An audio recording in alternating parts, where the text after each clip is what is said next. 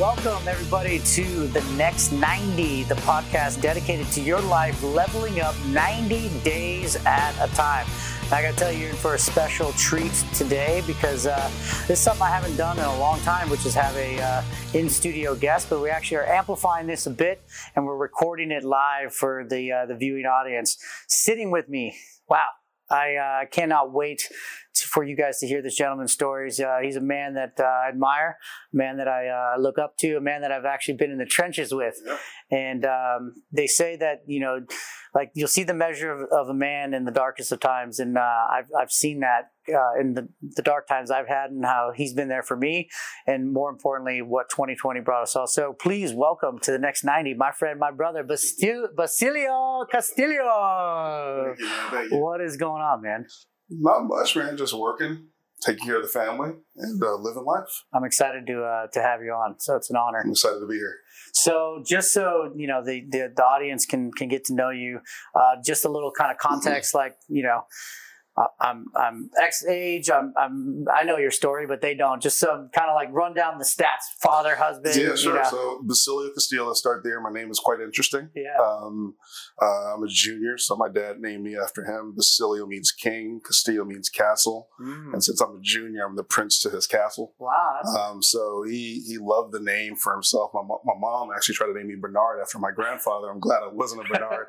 I can't see you as a Bernard. So I'm glad that didn't happen, but rest in peace to my grandfather. But Basilio worked for me. And then I'm 39 years old. I'm married. I have two kids, Kingston and Morocco. And then my wife, Odelia.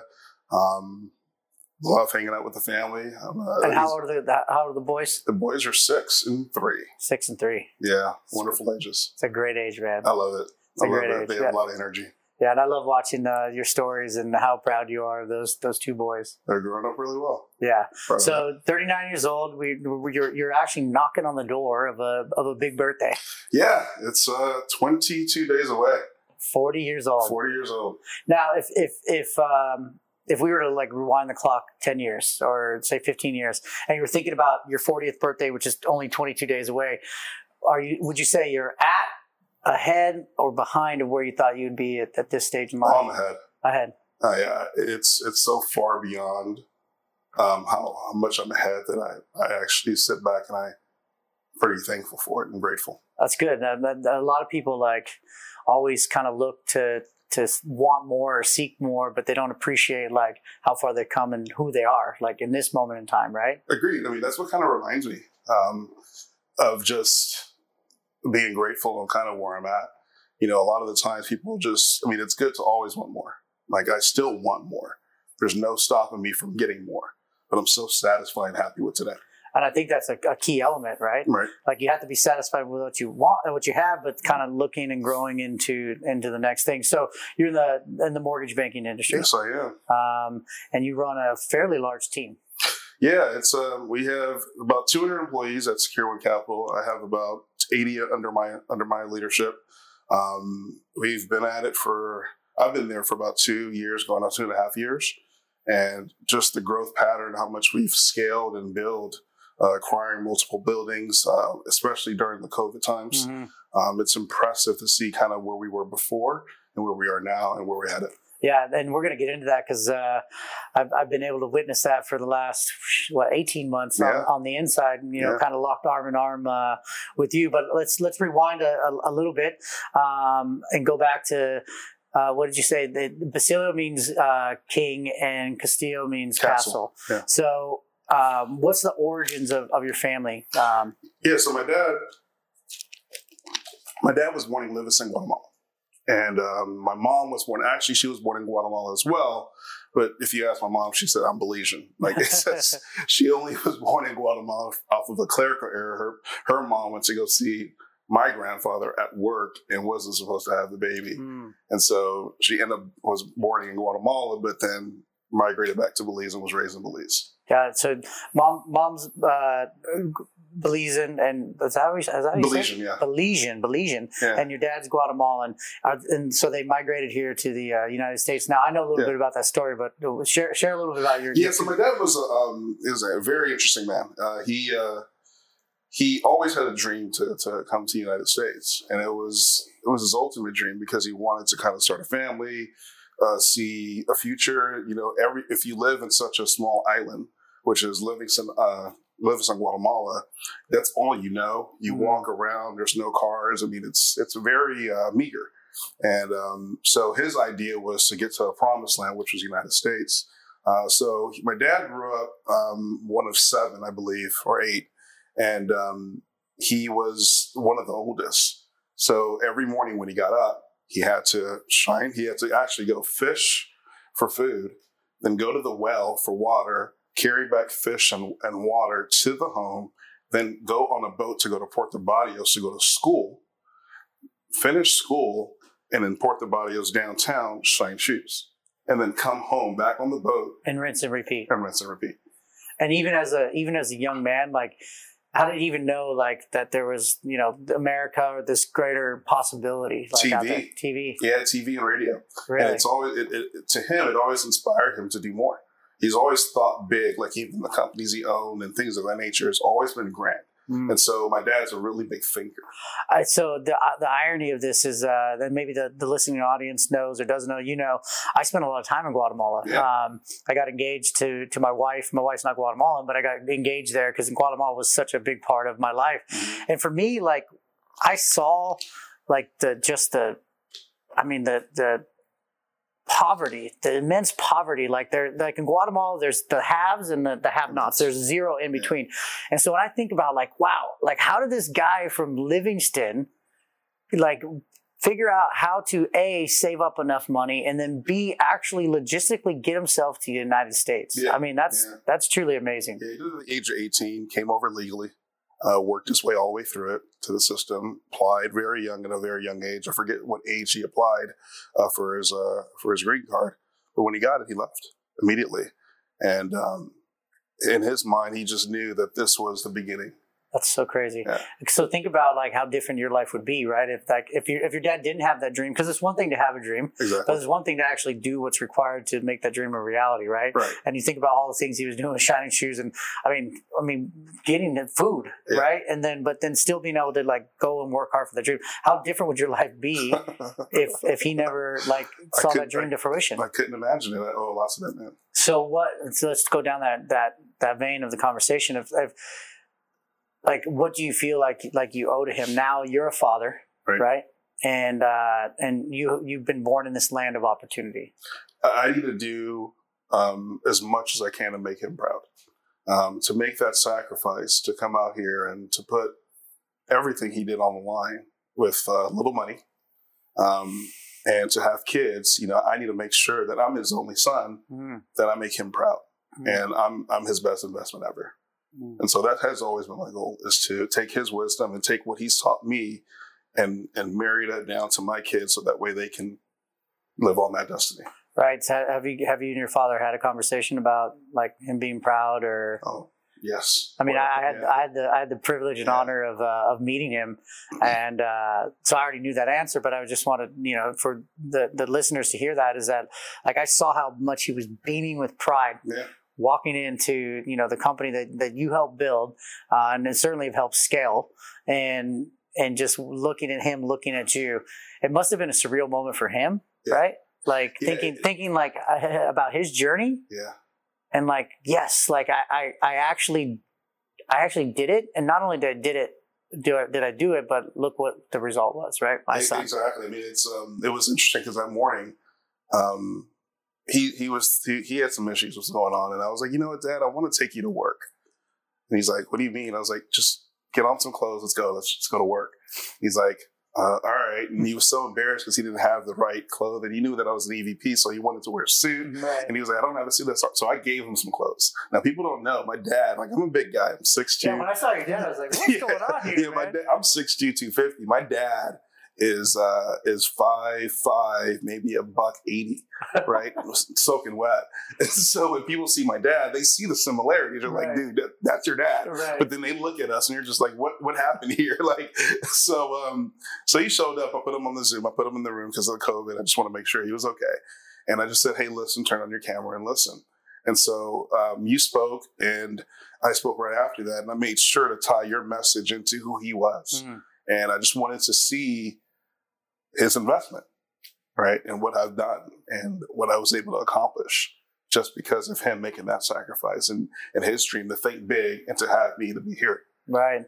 I mean, you have to, I'm assuming, so correct me if I'm wrong, like if you're ever having a bad day or, like you're kind of down on yourself or like maybe, like lost a little bit of the gratitude. Like, I mean, I would think just thinking about your father and what he had to do to get here kind of makes that all go away. Yeah, it does. It's, there's no way as much as I am probably monetarily well off, I am nowhere near as accomplished as he is. Yeah, I remember you said something like, "I might have more money than my dad by far, but I'm not as wealthy." You said something very profound to that nature. I mean, it's he's done so much more coming from where he has, and then I started where he left me off at, and so I've done well for myself, but to come from poverty and to do all the things I talked about on a daily basis, and then start your own company in the United States. That's amazing. To me, that's a far cry from where I'm at today. Yeah, and I just want to give like the listening audience perspective. You're sitting here right now. You're obviously listening to this podcast. You're watching this video. Like you've got some sort of comfort in your life, right? You got some sort of comfort in your life. So like when you think about that, like how can you feel sorry for yourself? Like how could you even feel sorry for yourself, right? And I think part of the comforts that we've created for ourselves, at least here in the United States, actually end up being the discomfort of our life because we don't actually move from this place of comfort and getting uncomfortable to create ultimately that dream that your father had. Agreed. And I think what humbled me the most too was actually, I remember going to Guatemala the first time and seeing, because I've always heard this. How old were you? Maybe 8 or 9, somewhere around there. So I was so used to like the cars and the technology and food being here, and so when I got there and I'm looking around, I'm like, well, what's going on here? Like I was culture shock completely, and it took me about 3 or 4 days to actually assimilate to feel okay. Right. But then when I start to realize that, I remember tying my dad's story to what he did, and by the way, this is probably 20 years ago, so who knows how well advanced it was then compared to what it was now. And so it just really humbled me to say, you know what, I feel that way. I can never feel sorry for myself. And then how does that sort of pay it forward to your children? I do my best to make sure that they understand, where they're at and, people will struggle and things of that nature. I try my best to give, because you definitely want to give as much as you can to your kids, but also to have them earn it, right? So if there's a toy that they want to be able to get, I said, okay, well, we have Kumon, we have certain things that we do. You have to do 2 packets. And then once you're done with that, then we can go get that toy. Got it. My older son, if he wants something, okay, well, that's 3 books. Go read me these 3 books and we'll get you that.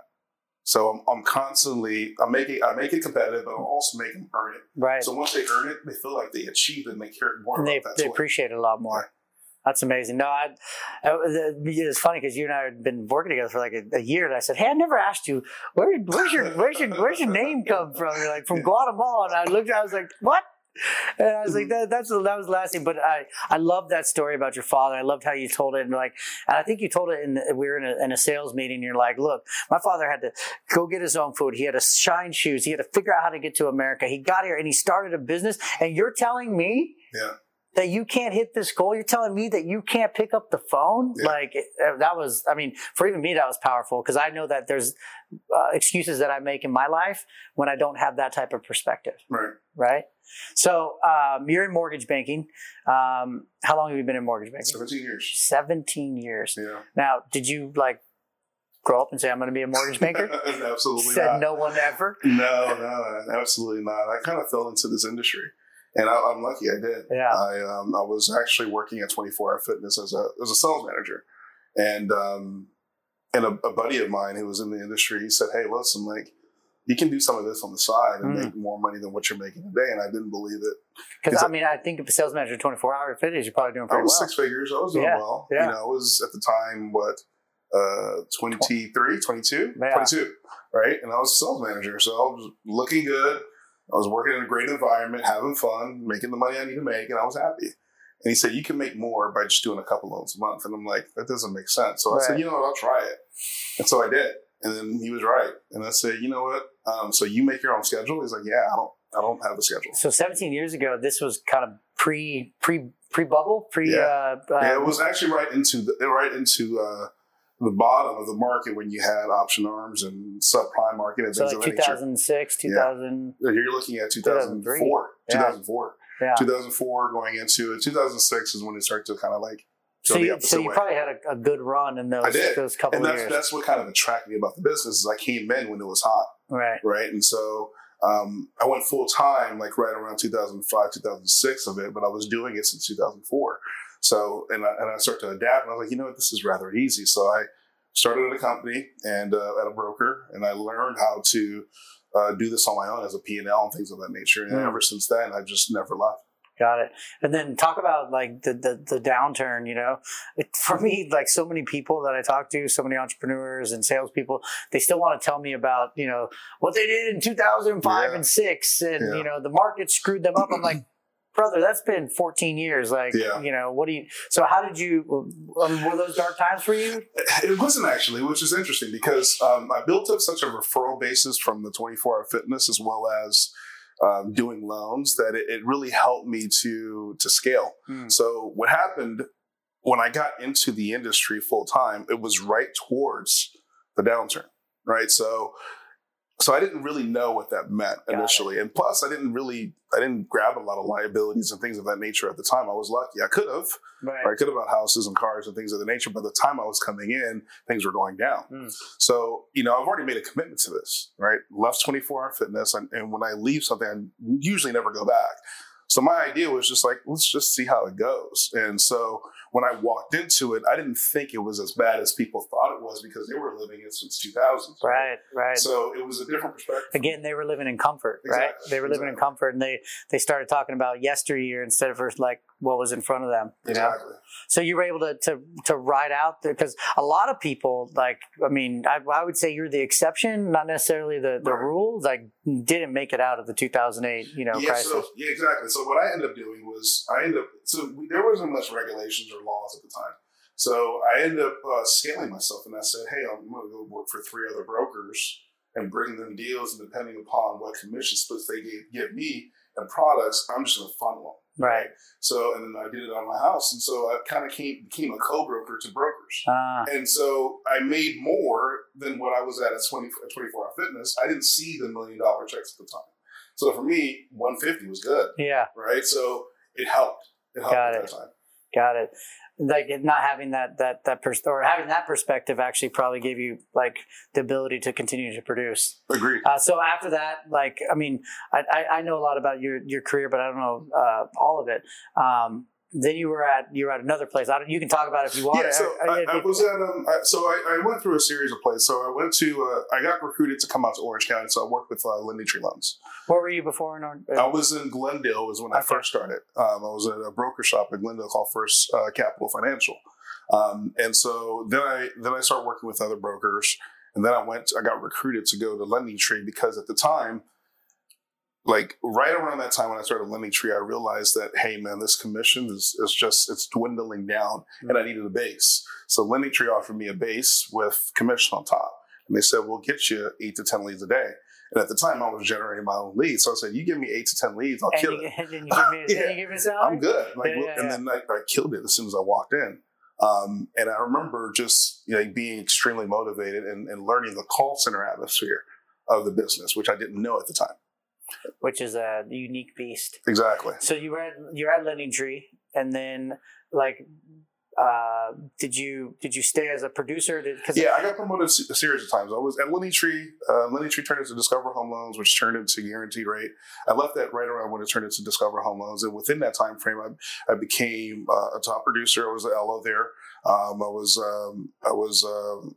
a sales coach, and I was also a manager, sales manager. Like, what do you think you can attribute to the fact that, like, obviously you didn't start as a sales manager at 24 Hour Fitness. Right. You probably started as a sales associate or a trainee, or Correct. hell, you're probably washing the towels. I don't know. Yeah. But then you became the sales manager, left that, become like a top producing broker, then leave that and you become, a sales coach. And all. What do you attribute, because every time it seems like you're stepping into an opportunity, you're excelling to the top ranks of that very, very quickly. The interesting thing is I start off with just working hard. Like literally, if every company I've ever started at, my goal was put my head down and let's just work.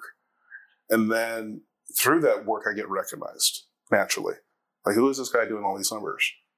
And then from there, I've always had I still do. I love helping people. I have a coach's mentality. Like for me, when I feel better when someone else accomplishes something that I teach them than me accomplishing it myself. But isn't it funny that the more people you help, actually the more you get what you want? Exactly. That's how I always led. Like I never would, till this day, I don't refresh my commission structure to see how much I'm going to make on a month. What I do is I look at my other guys and say, okay, well, if they're doing well, I'm going to be okay. Got it. Right? So that's how I've always led. I led that way. So after Lending Tree, then what? Then I went over to Cash Call. I was there for about a year. I actually did the Cash Call, and I was actually a youth football coach. Oh, no way. And so I was coaching. This is before you had kids? Before I had kids. Oh, wow. So I went through a trial there. There comes that coach mentality. Exactly. Which was interesting because I went through a breakup, like a pretty bad breakup right around that time. And so my idea was, in order for me to get out of this funk, I need to go give back to people. And I've always wanted to be a coach, and I've loved football. So I said, you know what, let me just go volunteer coach. And which was interesting because I actually walked over, filled out an application, did a background check. I walked up for the interview, and there was 5 parents that are just running the program. And they're like, all right, so you're young. Do you have a kid? I said, no. They're like, do you have a cousin? It's like, no. It's like, why are you here? I was like, I want to coach. And they're like, okay, have you coached before? I was like, no. And then they were like, so they started asking me questions. I was like, so you really want to coach? It's like, yeah, you don't have any kids. It's like, no. And so what was I got so much leadership lessons teaching 10, 11, 12-year-olds fundamentals of the game. Like, I didn't care if I lost. I care if they learned, right? Because it was never a loss to me. It was a learning lesson. Right. And so till this day, I have maybe 30, 40 kids, probably even more, that still contact me saying, Coach, I'm playing college ball. Coach, I'm doing this. Coach, I'm doing that. I can hit them up at any time and they'll let me know what's going on. That's got to be fulfilling. Yeah. I always say, I've learned so much about being a businessman, being a father. Yeah. I actually learned so much about employees, like parenting my children, right? I can only imagine if I would have had them, well, it would have been a disaster if I would have had them younger, but the knowledge I would have gained from them would have been good. Agreed. So you're doing a Cash Call, high school coach, then what? Then I went to Loan Depot. Okay. I went to Loan Depot. I was there for you had all the big names. Yeah. The big names. Lending Tree is like the trinity of mortgage. Lending Tree, Cash Call, Loan Depot. I didn't want to go backwards. Right. Like I didn't want to go backwards. I felt like if I was going to go somewhere, I want to go somewhere where you're going to be challenged. I'm going to be challenged. I'm going up against other people that I don't know. Right. Every place that I went to, it was never a case that I knew someone at that place. I just said, let me go start there. But you know what I found about you is that every time you find a good place, that leadership or that coach in you actually brings those people along with you. Yeah, that's true. I've been just hearing the stories, it's like, I'm here because of Basilio. I'm here because I was with Basilio here. I'm here because of Basilio. That, I've heard that about you. It's like you almost kind of go pave the way. All right, guys, it's good. Yeah. Here comes her. Come on over. Like, no, this is not good. I'm going somewhere else. Yeah. It's true. But that's kind of the sign of a leader, in whether you recognize it or not. Yeah, that's true. The funny thing is I didn't recognize it until we had those meetings. So I was like, oh, it's another person that said that, right? Yeah. But it feels good because, like I said, I sincerely love to help people. And through that action is what allows people to come follow me. Well, Loan Depot is a machine. You don't have to be a genius to understand that. But you actually rose the ranks there too quickly. Yeah. So within the first 6 months, I actually got promoted to manager. Same thing happened there. Do you think that's a combination because you're actually a natural born salesperson and complemented with the fact that you're a leader, or because typically if you look at an organization, no way they're making someone a manager after 6 months. That's true. The funny thing is I interviewed not thinking I was going to get it, So I really wanted to go through the interview process just to feel what it was like. And so at that time, I was going to get married probably 6 months around that time frame. So in my mind, I'm like, just go in there and work with your head down. Same thing happened, got recognized and got promoted. That's crazy. Okay, so now let's fast forward. I mean, you could talk about your time there more if you'd like. No, fine. But now you're the executive vice president of sales at Secure One Capital. I met you, the privilege of meeting you because they hired me to be mindset coach. I mean, I hate the labels, right? My first speech was like, I'm not a motivational speaker. Get that away from your mind. But they hired me to sort of help break through some of the sales barriers and the mindset and really, kind of help curate the culture. But what attracted you to that organization? Leaders. The leaders. Jim Pate, Ryan Merrier.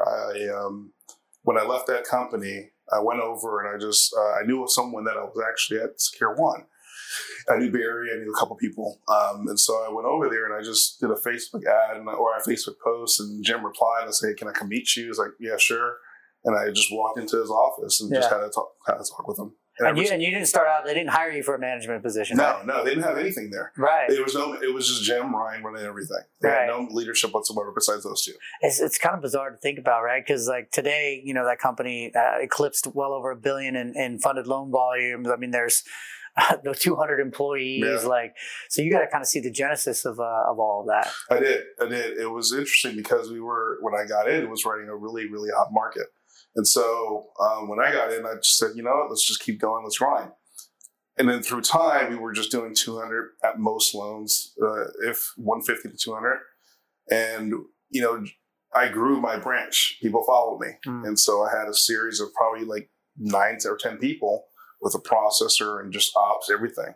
And so when Jim saw that people were following me, he said, "Hey, man, you want to run our retail team?" I said, "Sure." That's funny how he approached you on that, right? Yeah, it was interesting. It's funny how other leaders recognize leadership in others, right? And sometimes that leader doesn't recognize it in and of themselves, even though everything you just told me to this whole point has always been leadership coaching, paying it forward type of thing. Yeah. So Jim, the owner, comes to you and says, "I want you to run the retail team." Yeah, and I did. So I ran it for about another 6 months. It's usually 6 months is like the timeline when people start to promote me. I don't know why. I ran it for another 6 months, and then he had an idea, and he said, "You know what? We have another avenue of a company, which is our branches. We have about 13, 15 of them, and we want you to run all of sales and become a VP." I said, "Sure, let's do it." And so that's kind of where it all started. Got it. And so, so now I kind of come in probably right around this time. Yeah, you did. So it was September of 2019. Yeah. I started with the floor on October of 2019. I remember vividly walking in there and normally when I go and I speak, a lot of people they don't want to say the wrong thing, so they just kind of sit there and kind of deer in the headlights. But I vividly remember I said something and then it was almost like I handed the football to you, not even trying, right? Not even trying. And that's fun. Now that I look back connecting that dot, it's kind of funny because it's still kind of like our little ham and egg combo that we have going on right now. And you just picked it up and you were like, "Bam!" And I was like, I didn't know what your role was. I thought you were just alone. I'm like, "Dude, this is a guy to watch out for." And I think I told Jim, I was like, "I like that Basilio guy, man. You guys should put it." He's like, "Dude, he's our vice president." I was like, makes sense. Yeah, it worked out. It was we ever since then. I think just the ideas that we bounce off are the things you would say or I would say. It's like we just pick up where we're. And it's funny how it's often never planned, right? Yeah, exactly. So talk a little bit about I love to hear just from your perspective. I've never asked you this. What did you think when I first showed up? Because I think they've had some people come and go, in that kind of space. Were you like, "Dude, who's this guy?" I was actually pretty intrigued the first time he came around. I remember you walking up. I think Jim spoke, Ryan spoke, then I spoke. I remember exactly what I said. I was talking about the difference of the bond rates, how it used to be back in the day, where it is now, and why aren't we selling where we're at? Right. And then you just said. He started preaching the core four. I was like, "Who is this guy?" Right? And so I was sitting there just like another audience member, just intrigued. Right. And ever since then, I just kind of latched onto it. Man, it's been a blast. Like, what have you seen in the way of well, I'll start with your mindset, because it sounds like you've always had this kind of killer drive and mindset, but then now you insert wife, insert kids, insert all the responsibilities, running all these people. Like, what have you seen in your own mindset, over the last, call it 18 months or so? Yeah, I've always had the drive. I've always had the motivation, but I was never on solid ground, right? Mm-hmm. So I've had my slip ups. Like, in terms of a business standpoint, I've always kept that okay. But then when you look at just the other factors in life, family and marriage and your body and your mind and your spirit, like, those were always unstable. My wife and I, we had hard times, rough times. When I was at Loan Depot, even though I loved that company, I would work 13, 14-hour days. I physically remember waking up so early that they weren't awake. I would have to kiss them goodbye when they were asleep. Wow. And then physically remember coming back home to kiss them goodnight. God. And so my wife had to play husband, right, and father and mother. And so when I realized that, after it took me 6.5 years to realize that, I said, you know what, this can't happen. And sometimes we're doing that because we're like trying to create a better life for them, but we're actually not, because we're not physically present in their life. Exactly. And so that's when I made a change. And we weren't, when you have that kind of a dynamic with her being everything, she then gets envious of me being out talking to anyone. And in addition to that, we don't have a connection because we're both too tired. So it was unstable. And so when I start to meet you and I listened to the things you were saying, my life was still unstable. My mind was passionate. I had conviction in terms of my business, but I was still unstable. And so the more and more I start pouring into your structure and how you go about your mornings, and I start to realize, hey, this is the perfect routine for me to get going.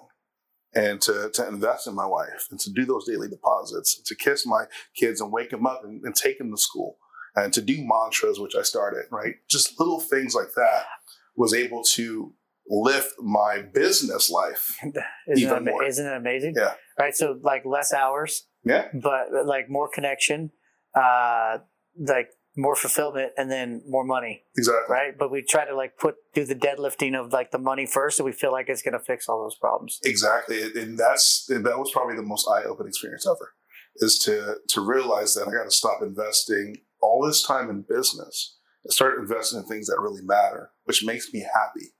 It opens up my mind. And then this will actually skyrocket. And did your wife notice the difference? Almost definitely. Yeah. Yeah. She's an amazing woman. Yeah. Yeah, she's an amazing woman. I love her passion. I love her admiration for you. As a father, as the leader of the household, Yeah. Obviously I can tell it strikes a chord. Yeah, I remember we had a power walk in the beach. Yeah. And the ironic thing, we were meditating together right next to each other. And this is just a good description of my wife. And in the meditation, it asks, think of one person that makes your life easy. Yes. And we were so deep in the meditation, obviously we weren't talking, but when it was over, we shared our answers and we posted our wives. And then we get home. All right, actually, we'll walk back to, I had an Airbnb in Newport. And we just happened to walk in and say, hey, man, you can take a shower. He's like, all right, grab my stuff. We walk in and there's breakfast. And no, it wasn't, dude, it wasn't breakfast, bro. Like, that was like 5-star treatment. Now there was like 2 different types of protein, avocado with the all seasoning, hash browns, eggs, 2 juice options. Yeah. Like, I was like, and you walk in and you the funny thing is you look at me like, I have to say, I told you, she makes my life easy. Yeah. I came out of the bathroom after my shower. She had a cup of coffee. I'm like, damn. Yeah. But that's what's so great about our wives. And I think the more we empower ourselves and the more we can show up for them. Yeah. And then make their life easy as a result. 100% agree. Oh, that was great. So what kind of changes have you seen? I mean, in the organization? Because look, I'm not naive to think that everybody is doing the core four. Yeah. But I know certain people have latched on it and they've had their, their times where they're doing it and they're not doing it. But as a whole, what did you see as a result of like kind of empowering the mindsets of the people? Yeah, I think what's interesting is that our leaders is what really adapt to the core four. And our leaders have the biggest voices, right? And so when people start seeing, have a guy named James, right? We call him S12. Yep. And he was a heavyset guy. He was in a different department. I moved him over. He was reluctant on that. And then he started adapting your principles and body change, attitude change. One of the top producers in the company. His first goal was to pay off his wife's debt. He accomplished that. His next goal is to build a pool. He's doing it now. He just has so many goals and he's so goal oriented that he goes and he sets them and he gets them. Yeah. I remember he said, like, I understand the why. I understand why the why is so important, right? Exactly. And like I remember when talking to him, like he was operating from a place of fear and scarcity. And now he's like talking to people about abundance. And I was like, dude, yes. Yeah. And I get the same privileges as you do, right? Like I get a physical paycheck, but I also get like this emotional one, this intangible one when you see the results, all that kind of stuff. And I mean, the results have spoken for themselves. Yeah. And what was the most intriguing part about the results is that it happened at such a rare time, right? During this pandemic, right? So scale back, prior to the pandemic, we were a paper company. Everything was like old school, like literally paper files. We would take it to one guy. He would look at all these paper files and then he would sub them. And then it was just so it was like literally dial up. Like it was, even though we're way, we have Wi-Fi. Yeah, exactly. So then COVID hit, and we had to turn into literally a paperless company overnight. Wow. We took away all the papers. We said, upload everything to the system, and people were just like, what? Go home. Take your computers with you. You can't be here. Like, everything quickly changed. And I remember, what was cool is that we had about 6-7 months of lead up, but we had a lot of buy-in, like from a community perspective, a culture perspective, and there wasn't a dip at all. I mean, there was a couple of weeks where we were all kind of like, right, dude, this is crazy. But it came roaring out of it. It was almost crazy how COVID made the entire community stronger. Exactly. The Secure One community. Which was interesting because we went from sending everyone home remote, and then we did Zooms immediately, day one. Right. We weren't the last one. We were literally the first one to do Zooms every day. Do you remember Fridays? You and I were like 5 hours, 5 hours of Zooming. We would put them into pods and just back to back to back. You would go, I would go, you would go. It was crazy. Well, I mean, man to man,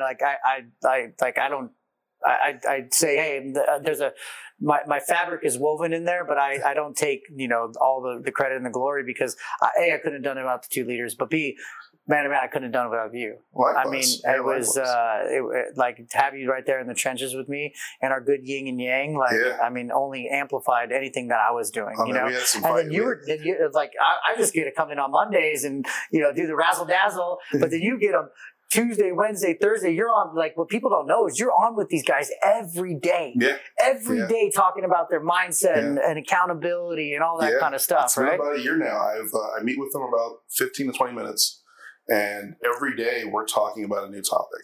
Right. And it's interesting because till this day I'm like, dude, when am I going to get writer's block? Because that's what I feel. But that's the thing. That's the thing, though. Yeah. Like, and I've talked to you about this. Is like when you're in that container, right? Yeah. You're doing the work yourself, so you're only leading from a place that you've learned and you lived. Agreed. Right? Not the other way around. A lot of people want to lead from like things that they read, but they actually live it. You know. They didn't apply it. Like, I mean, you're up, every day at 3, 4 a.m., like pouring into yourself. And that's why it's coming to you and through you. That's the only way I can do it. Yeah. Right. Because it's like when I get up at 3:30 a.m., I'm meditating, I'm reading, I'm working, I'm investing so much time. I'm listening to audiobooks or inspirational messages or reading a book myself. So when I do that, my creativity and my mindset just happens to grow. Like I learn things and stories and And I was like, oh, I can use this. So I can never, ever get to a point where I feel like I'm ever have writer's block. Well, you won't, because you're constantly expanding. Exactly. Right? And that's what people don't understand. Like if you're constantly expanding, it's hard for you to like be anxious or, I mean, you're going to have those feelings, but action is the greatest anxiety killer. You can just move, right past that. Mm-hmm. So like, what is the you're turning 40, right? Let's imagine like it's 10 years from now and we're knocking on the door of 50. Like, what does it look like for Basilio? What's interesting is I definitely have like my idea of where I want to be, but I'm so happy for today. And in 10 years from now, I want to be a person that owns a series of companies, invests in companies. In 10 years from now, I want to be in Miami, South Beach, right by the beach. What? You're leaving OC? Yeah, no, I'm leaving. I can see you in Miami, bro. I can see you like with the linen and a little like fedora on. I'm there with the Mai Tai in my head. Your buttons would come down like all open down your belly button. Here. I'm going all out. I already have the idea in mind. So but what's interesting is like even though you definitely want to have things that you're aiming for and going after, which I am, I'm just so happy for today. And that's why you're successful is that like, it's like your father had that dream, had that vision, but all he could do was be happy about today and know that there could be a better tomorrow. Right? My mom was like that as well. Yeah. My mom is extremely like that. I talk a lot about my dad because my mom and my dad, they got a divorce when I was 11. Okay. And so I had to I didn't make it. I was forced to make a decision to live with my dad because I have two sisters and my mom took the house and then stayed with my two sisters. So from 11 on, I just had my dad, right? I would see my mom on the weekends. But the interesting thing about my mom was is that she had to finish school because my dad was really kind of the bread maker. So she went back to school and she dropped out probably 3-4 times doing night school, trying to go to nursing school. And she was the oldest person in nursing school. Wow. And she graduated. And I remember the day she graduated vividly. I remember walking down the stage with her baton in hand, her cap and gown and her degree. And I gave her the biggest hug. And she whispered to me, she's like, you know what? I've always envisioned this moment. And she said, through life, like I failed so many times. And I remember going through a tunnel, and in this tunnel, there were so many things that made me fall. But the one thing that got me up was literally this beaming light at the end of it. Wow. And now I see that light. Dude, I mean, I know your parents, were separated, but talk about great role models, you know? I mean, now it all makes sense, right? Yeah. Now I can see why you've done all the things you've done. You've accelerated as fast. I mean, like they would whoop your ass if you did. Oh, yeah, sure they did. Like, why did it this hard to have you do all this? You better step up and be that king that we named you. Exactly. And go forge that castle. So what would you tell somebody that's like listening right now? Because I have a lot of people who consume this content, and I know for sure that like. They don't do anything with it. Mm-hmm. Like, what would you tell someone that's sitting here right now that's like in a bad spot that like is listening to your story is inspired? Like, what should they do? There's quite a few things I would say. The first thing is you have to deal with your trauma, right? As much as people hear about me and what I do, I still have a therapist that I see. I still have you as an outlet. I have friends and family and people that I'm close with that I share that with and I project out.